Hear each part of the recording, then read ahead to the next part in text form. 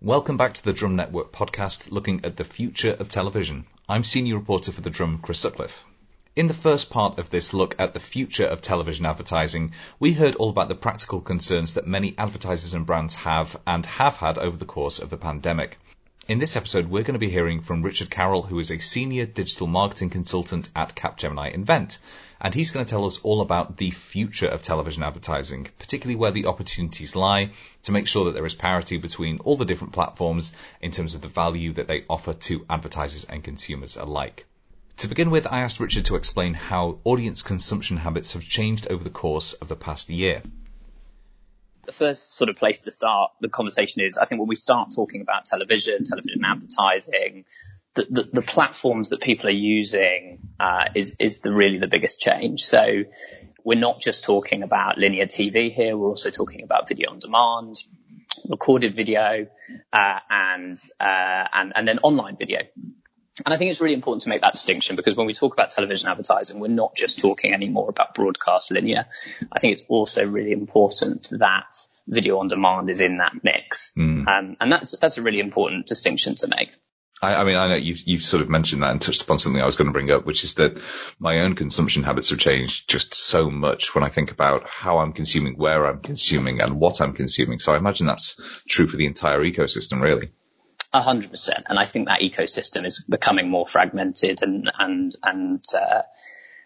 more diverse. But that doesn't mean, I think, that's not coming at the detriment to the effect that TV advertising can still have. So I think there's two really important things when we sort of think about how the power of TV advertising. You know, first of all, does it still have the ability to capture attention? And Chris, there I think we're really talking about, does it still command the ability to bring great reach, and does it give impact? And then the second thing is it still effective? So I think if we sort of look at the first piece, you know, you're absolutely right there, Chris. Let's look at our own viewing habits. The devices that we're using, the platforms that we're going to is changing. But when you look at the data across the whole, especially over the last year, COVID has once again acted as an accelerant. There is this shift away from broadcast viewing. It's an undeniable shift away from that live playback viewing. But there's still a huge piece of the pie there. So I think when you combine live broadcasts with broadcast video on demand, so your playback services like iPlayer, All4, etc., that's still more than 3 hours a day of audiovisual consumption, which is a huge amount of attention to be up for grabs. That shift, there is that shift away. It's more pronounced in younger age groups. There's absolutely no denying there. I think it's something more like, it's about 30% of content is broadcast recorded in the UK. But I think even with those declines in mind, the reach opportunity really still exists. People are still watching a huge amount of TV. And there's still that fantastic opportunity for brands that can afford it, and when it's the right channel in their mix for them to reach them. So you mentioned there a couple of things that I want to pick up on, the idea that, younger audiences in particular are the ones who are consuming across, more devices, and that's still this opportunity there for advertisers to reach people at scale, but also kind of in a way that's very impactful and meaningful. Now, does the fact that people are consuming on, their PlayStations, their smart TVs, their Macs. I'm literally looking around the room at everywhere I consume TV. Yeah. Is that not much more of a challenge when it comes to things like personalization and actually knowing who you're advertising to? I think it is. And I think, we can break that down into a few different things. I think it really depends what the marketing job to be done. Traditionally, where TV plays in the marketer's toolkit is very broad reach. You're trying to hit as many people as possible, because that's how you generate market share. And especially in, a lot of clients that we're working with, your CPG companies, your mass consumer goods companies, reach is still an incredibly important part of the mix. And you shouldn't move too far away from that. You shouldn't fragment your audience too far away from that. So there is still a huge place to play for these broad reach, specific message campaigns that are driving emotion, that are building your brand, and are creating those memory structures so that when you're in the shopping aisle, you're going to go for one product over another. I don't think that, although the format that you are watching that content on is changing, that is still an acknowledged successful mechanic to drive to purchase for the right brand. Yeah, certainly. I think what digital has started to do, though, is and you mentioned it there, is it's not just one single device anymore. So actually the opportunity for the marketer becomes more exciting. This isn't a question of sort of traditional or digital. It's actually how do you use the two together? And there's lots of data out there now. And I know the Drum have been supporters and publishers of Field and Burnett's research, which has been evolving over the last 10 years since the long and the short of it. And their analysis, which is backed up by sort of numerous data studies, is that this layering of channels is where you generate the most effectiveness.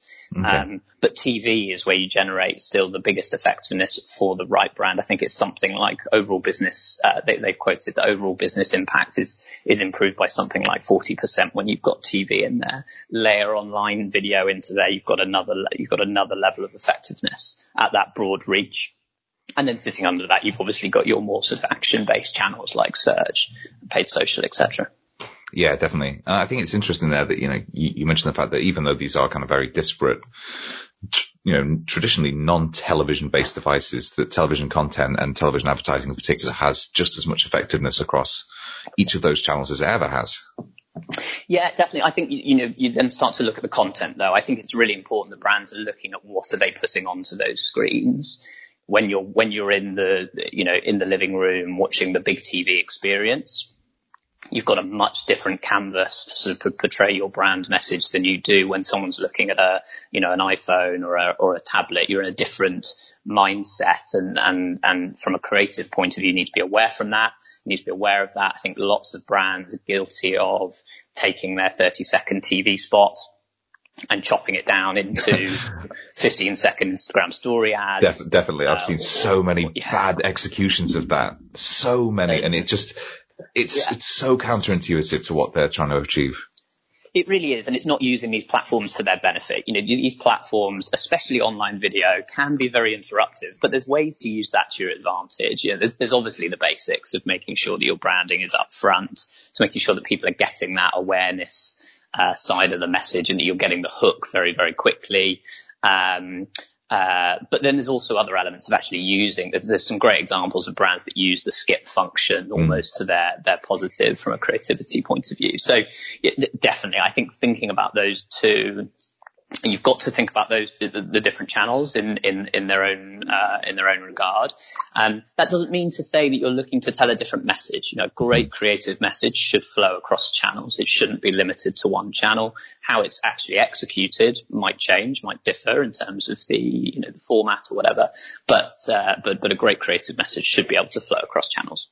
Yeah, definitely. I mean, that's a really nice way of putting it. I think the idea that it's not, the medium isn't the message, in effect. Exactly.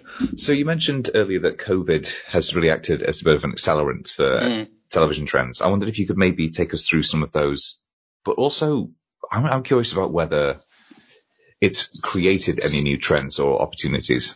Yeah, I think we should spend a little bit. I won't jump in straight now. I think we should talk a little bit about around subscription video on demand, because that over the last 5 or so years is probably the biggest changer in the home entertainment market. But we can come back to that.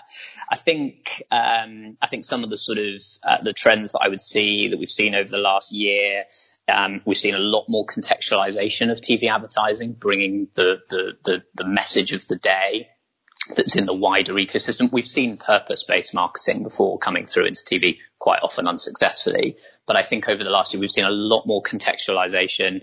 Examples of that would be supermarkets, landing safety-based messaging. We've seen various consumer goods companies talk about donations to food banks or free school meals. I think that's quite exciting. I think it's also important that brands aren't just latching on to messaging. All of the effectiveness studies show that you just putting, you can't just be talking the talk. You have to be walking the walk.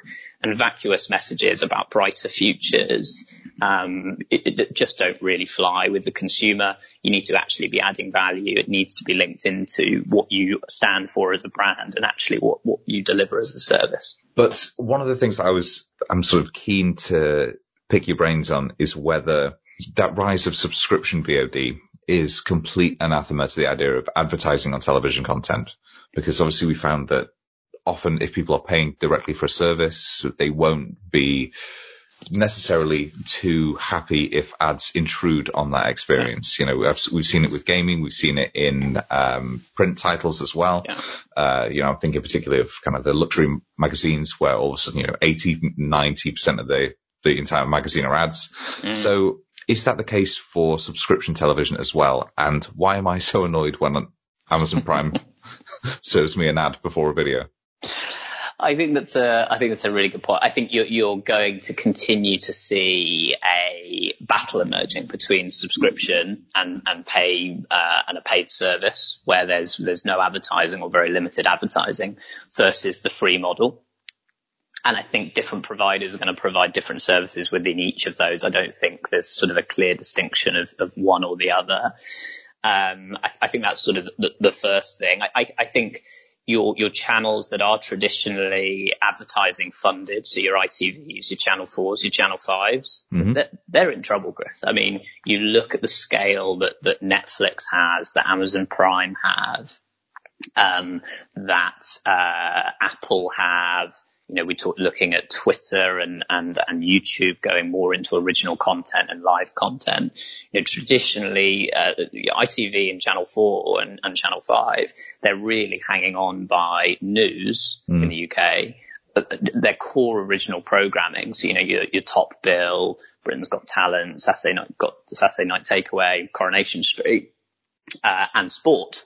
And you're starting to see those other platforms move into those spaces. You know, Amazon are putting more sport out there. It's only a matter of time before one of those tech providers goes very hard into a sporting event like the Olympics, taking bits of the Champions League. And then what role do those traditional providers have? And they're seeing their ad revenue drop. I think a recent survey suggested that 35% of adults in the UK suggested they won't even be watching those channels in the next 3 years. So, you know, there's a huge sort of change happening in the market. Why is that relevant to your question there? Well, I think it's going to consolidate the options consumers have into a few core platform providers, and they're going to have a choice of do they go to Netflix and have no advertising, or an Apple and have no advertising, or do you go into one of the other platforms? And I think the reality is it's not going to be one or the other. People will utilize a mix. We already see the behavior that people are quite happy to have 1, 2, 3 plus these subscription services at any one time. But I think, you know, there's going to be a lot of movement in this market. The money that's going into this is vast. You know, Netflix are going to spend, I think it's something like the GDP of Senegal on original content this year. Yeah, every time I see that number, I feel like there must have been a typo somewhere, because it is just an insane amount of money on original content and acquisitions as well. Yeah, it's a massive amount of money. And the reality is, TV companies the traditional TV companies just aren't going to be able to keep up with that unless you've got things like, for the BBC, the license fee continues to support them, and the occasional news continues to be a really core part of their offering, which, you know, over the last year it seems like it really has. I think people have gone back to public service broadcasting and the quality of news that's created in the UK, which I think for us is fantastic, rather than that paid model that you obviously see in the US, which creates a very different kind of news. It certainly does. So I think, you know, increasingly fragmented. You've got some players that are huge in the space. And I think, you know, there's going to be this battle that the platforms are going to have to look at as to, do they go down the subscription model? Do they go down or double down on the advertising model? I think when you look at the players that are potentially going to come into this space and where this could really start to become quite exciting from a digital marketing point of view is when YouTube and Twitter really starts. So at the moment, they're still sort of secondary platforms. You go to YouTube generally, obviously being a Google platform, it's got a fantastic search function. You generally go there with a problem to solve. how-to videos, small pieces of snackable content that are entertaining, it's still not the core platform for long viewing, for original viewing, for your sort of Saturday night moment around the television. Yeah. If they can start to shift that, what you then start to get is a really exciting convergence of reach and attention on the platform, combined with what is just a fantastic advertising platform that is both accessible to smaller businesses and easy to create content for. And then I think you're starting to get into a very different space from a TV advertising point of view, where you're getting big screen, large eyeballs with that targeted platform and viewability, etc. Within that. I think that's where this becomes really exciting if they start to land some of that big content, which I'm sure they will. Yeah, you got to think that it's an inevitability rather than a sort of question about if they'll do it, purely just because of that, the amounts of money they have. They have failed to do that in the past, though, haven't they? Sort of YouTube Red really never took off as they wanted. Yeah, and I think it's one of those things, some of these businesses, it's not their core product. It's going to take time. It is a shift. And I don't think, the consumer behavior hasn't totally moved away from broadcast viewing yet. And the platform it's not necessarily designed for search. It's not necessarily great. Once you're into a video, going into the next one, it's not, your TV guide of viewing that we're necessarily used to. So I think there's some usability stuff. There's some UX stuff there. They need the content, but it is going to come over time. And you even look at someone like an Apple, it's taking them a little bit of time to get their original content sort of piece up and running. But, you wouldn't bet against these companies with the vast amounts of capital that they've got behind them. Oh, no. One of the things I was really interested in the notes you very kindly sent across is this idea of partnerships with brands. So you mentioned Lego in particular there. And I just wondered if you could maybe elaborate on that and sort of why that's so exciting. Well, I think what becomes really interesting there is brands start, especially with things like subscription video on demand, where you can't advertise, is starting to think around that. And where Lego have been fantastic, and there's other brands that have done this on other channels like Marmite, is starting to license out incredibly strong brands to get their message across, to generate brand association, but in a different form of content.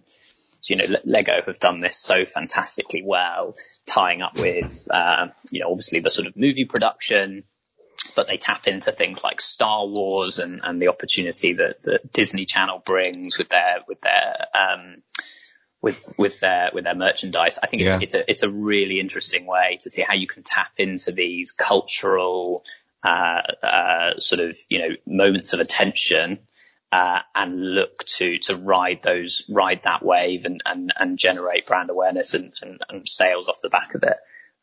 It's a really smart way to, I think, get through that barrier of the subscription video on demand provides. I think there's another element to it as well, which is, I think if we look more at traditional advertising, I think one of the real opportunities that exists within that is more of a sponsorship of channels. So instead of thinking about, your 20-second spot that slots somewhere in between a program, you're actually thinking about sponsoring content. I think you've seen fantastic examples of this with things like the Bake Off. We've had a sort of 8-year partnership of Compare the Market with Coronation Street. You're getting guaranteed 8 million plus views on these shows by having those boilerplates around the program. And it really gives you the opportunity to tell a much richer brand story. The example I love is Marks and Spencer's and Britain's Got Talent. They have they have those bumpers either side of the TV show. But then they don't stop there. They play that activity out across channels. There's an aisle in the store where you can get all of your snacks and food to be able to watch and enjoy with the family. With Britain's Got Talent, they're creating a real moment. I think when you go to the tills, you've got Ant and Dec's voice on the tills. You can start to see how you can be really creative with these mediums, if you're sort of thinking more broadly, and then you're really starting to tap into something which isn't changing. There's still the DNA of great advertising is still the formula for great advertising is still sort of taking the DNA of your brand, the context in this case of the program, and that what's the mood of someone when they're watching this, and finding the intersection of the two. And that's when you can create fantastic ideas that generate attention. We're in the attention game here, and we'll build your brand, and we'll ultimately deliver impact and effectiveness. Yeah, certainly. And I think it's fair to say then that the vast majority of everything that we've mentioned so far is underpinned by tech. And we've seen some huge advances in TV ad tech over the last couple of years. Yeah. I wondered if you could maybe pick up a couple of those examples and then, I suppose, talk about what the future opportunities are. Yeah, of course. I think the big opportunity in TV is connected television, addressable advertising in TV. This is hugely exciting, and I think we've got to separate slightly what we were just talking about there in terms of the more traditional digital platforms. Yeah. But what you're essentially starting to see is, how do you take some of those principles and apply them to the broader TV space? It's still small at the moment. I think it's only a couple of % of global spend. But if we take one product in particular in the UK, Sky AdSmart, it's already reaching 4 in every 10 households in the UK, aims to get that up to 60% by the end of next year. And the effectiveness is very clear when you start to build more personalized campaigns for TV. I think, you're looking at double digit increases in effectiveness, attentiveness when you personalize that content. And I think the thing within the TV space is it can be as important as who you're not showing an ad to as who you are showing an ad to. So if you've already own a product, if you've already got a TV insurance, if you've already got, insurance with a certain brand, if you've already got, if your car isn't coming up for renewal anytime soon, you've just bought a new car, it can be as important as not showing you that ad as showing you that ad and the benefits and wastage that gives you. It's going to take some time. I think, the reality is over time, ads on broadcast TV will be served rather than placed. That is a fact. It's going to take some time to get there. There's some big challenges to get over in terms of privacy. The sort of internet space has grown up with the concept of targeted advertising. TV hasn't. And I think people will be cautious around allowing, there's obviously lots of movements in the wider space at the moment around privacy and protection of data. And that is going to be a huge obstacle for TV to overcome. And I think also from an advertiser point of view, you've got to be careful not to fragment your audiences too much with this channel. There's the excitement that you get where you can sort of start to think about micro targeting. You've got to be careful. The point of TV is to generate reach. You're looking to reach a wide audience of people. And I think if you move too far away from that, then you're not utilizing the medium as it should be used. Reporting is also going to be an issue. One of the beauties of traditional TV is we've got a sort of independent, verified way of measuring TV, whether that's, as accurate as it could be, arguments there in terms of, getting down to the kind of levels of granularity you get in digital. But at least it's consistent. You know what you're getting. When you start getting into a world where, you're relying on Sky to tell you, or you're relying on an independent tech company or even a TV company to tell you how you performed, then you start to see the same issues that we see on your traditional platforms around viewability, measurability, and is it accurate, people marking their own homework, etc. So I think, hugely exciting space. I think, to be honest, one of the areas where I think this is most exciting is the opportunity as you move more into the addressable market is for smaller businesses. At the moment, if you run a smaller business or a medium-sized business, TV is just not an accessible channel to you. Yeah, certainly. The costs of creation, the costs of serving just are too high.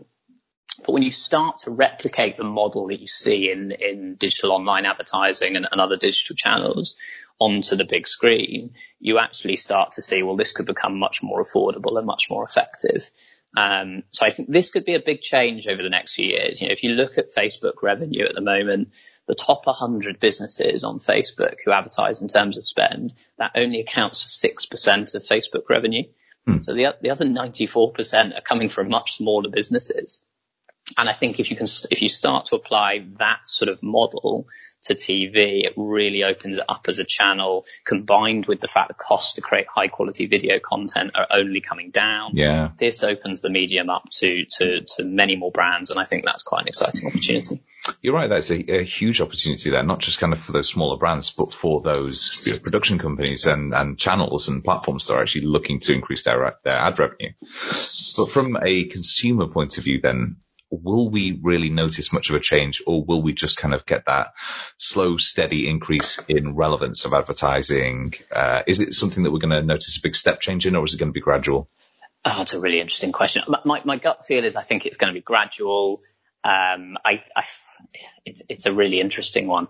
I think TV companies are going to be much more wary around how far they let this go, rather than the sort of online model that potentially has got a little bit ahead of itself. So I think the reality is you're going to start, as I said, you're going to start to see this slow. It will be unnoticeable at first. It will be almost that first bit of not getting an advert when you should be getting an advert. Yeah. I don't think you're going to see the same levels of almost retargeting.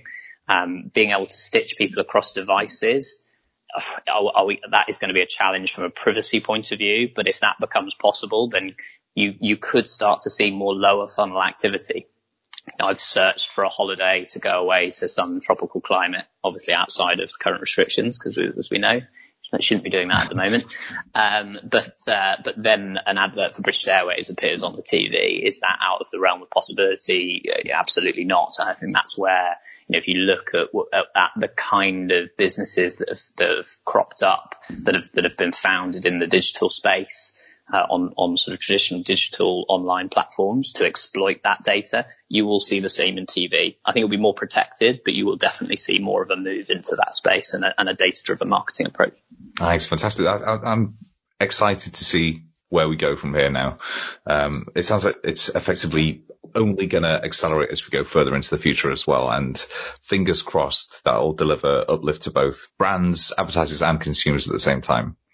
I think so. I think the key message is the acceleration is accelerating. And I think you're starting to see, the key thing is you're starting to see a convergence of technology. We've been talking lots about specific individual technologies for years. It's when these things start to come together that you really see a massive step change.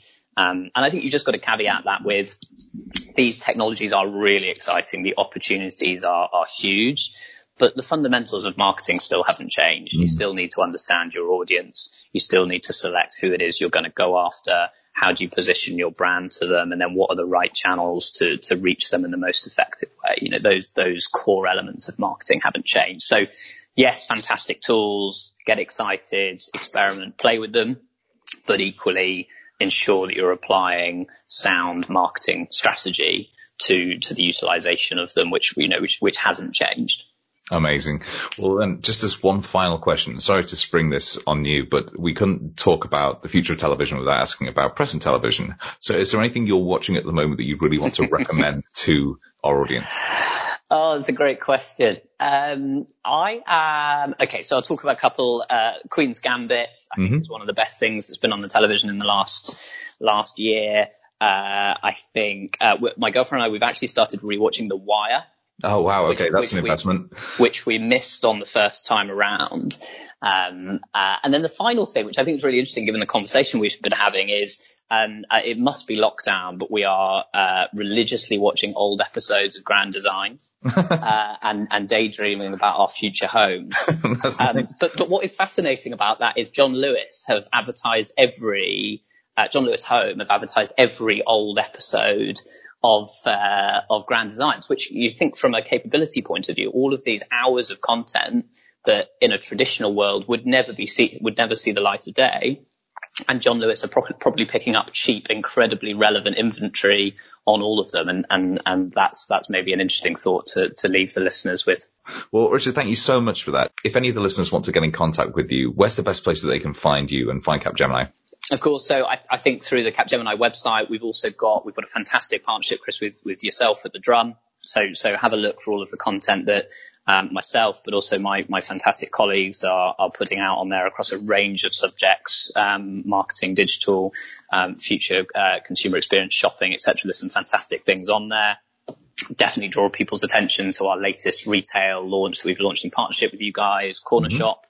And then myself personally on LinkedIn, but I'm also on the drums side. Fantastic. Thanks so much.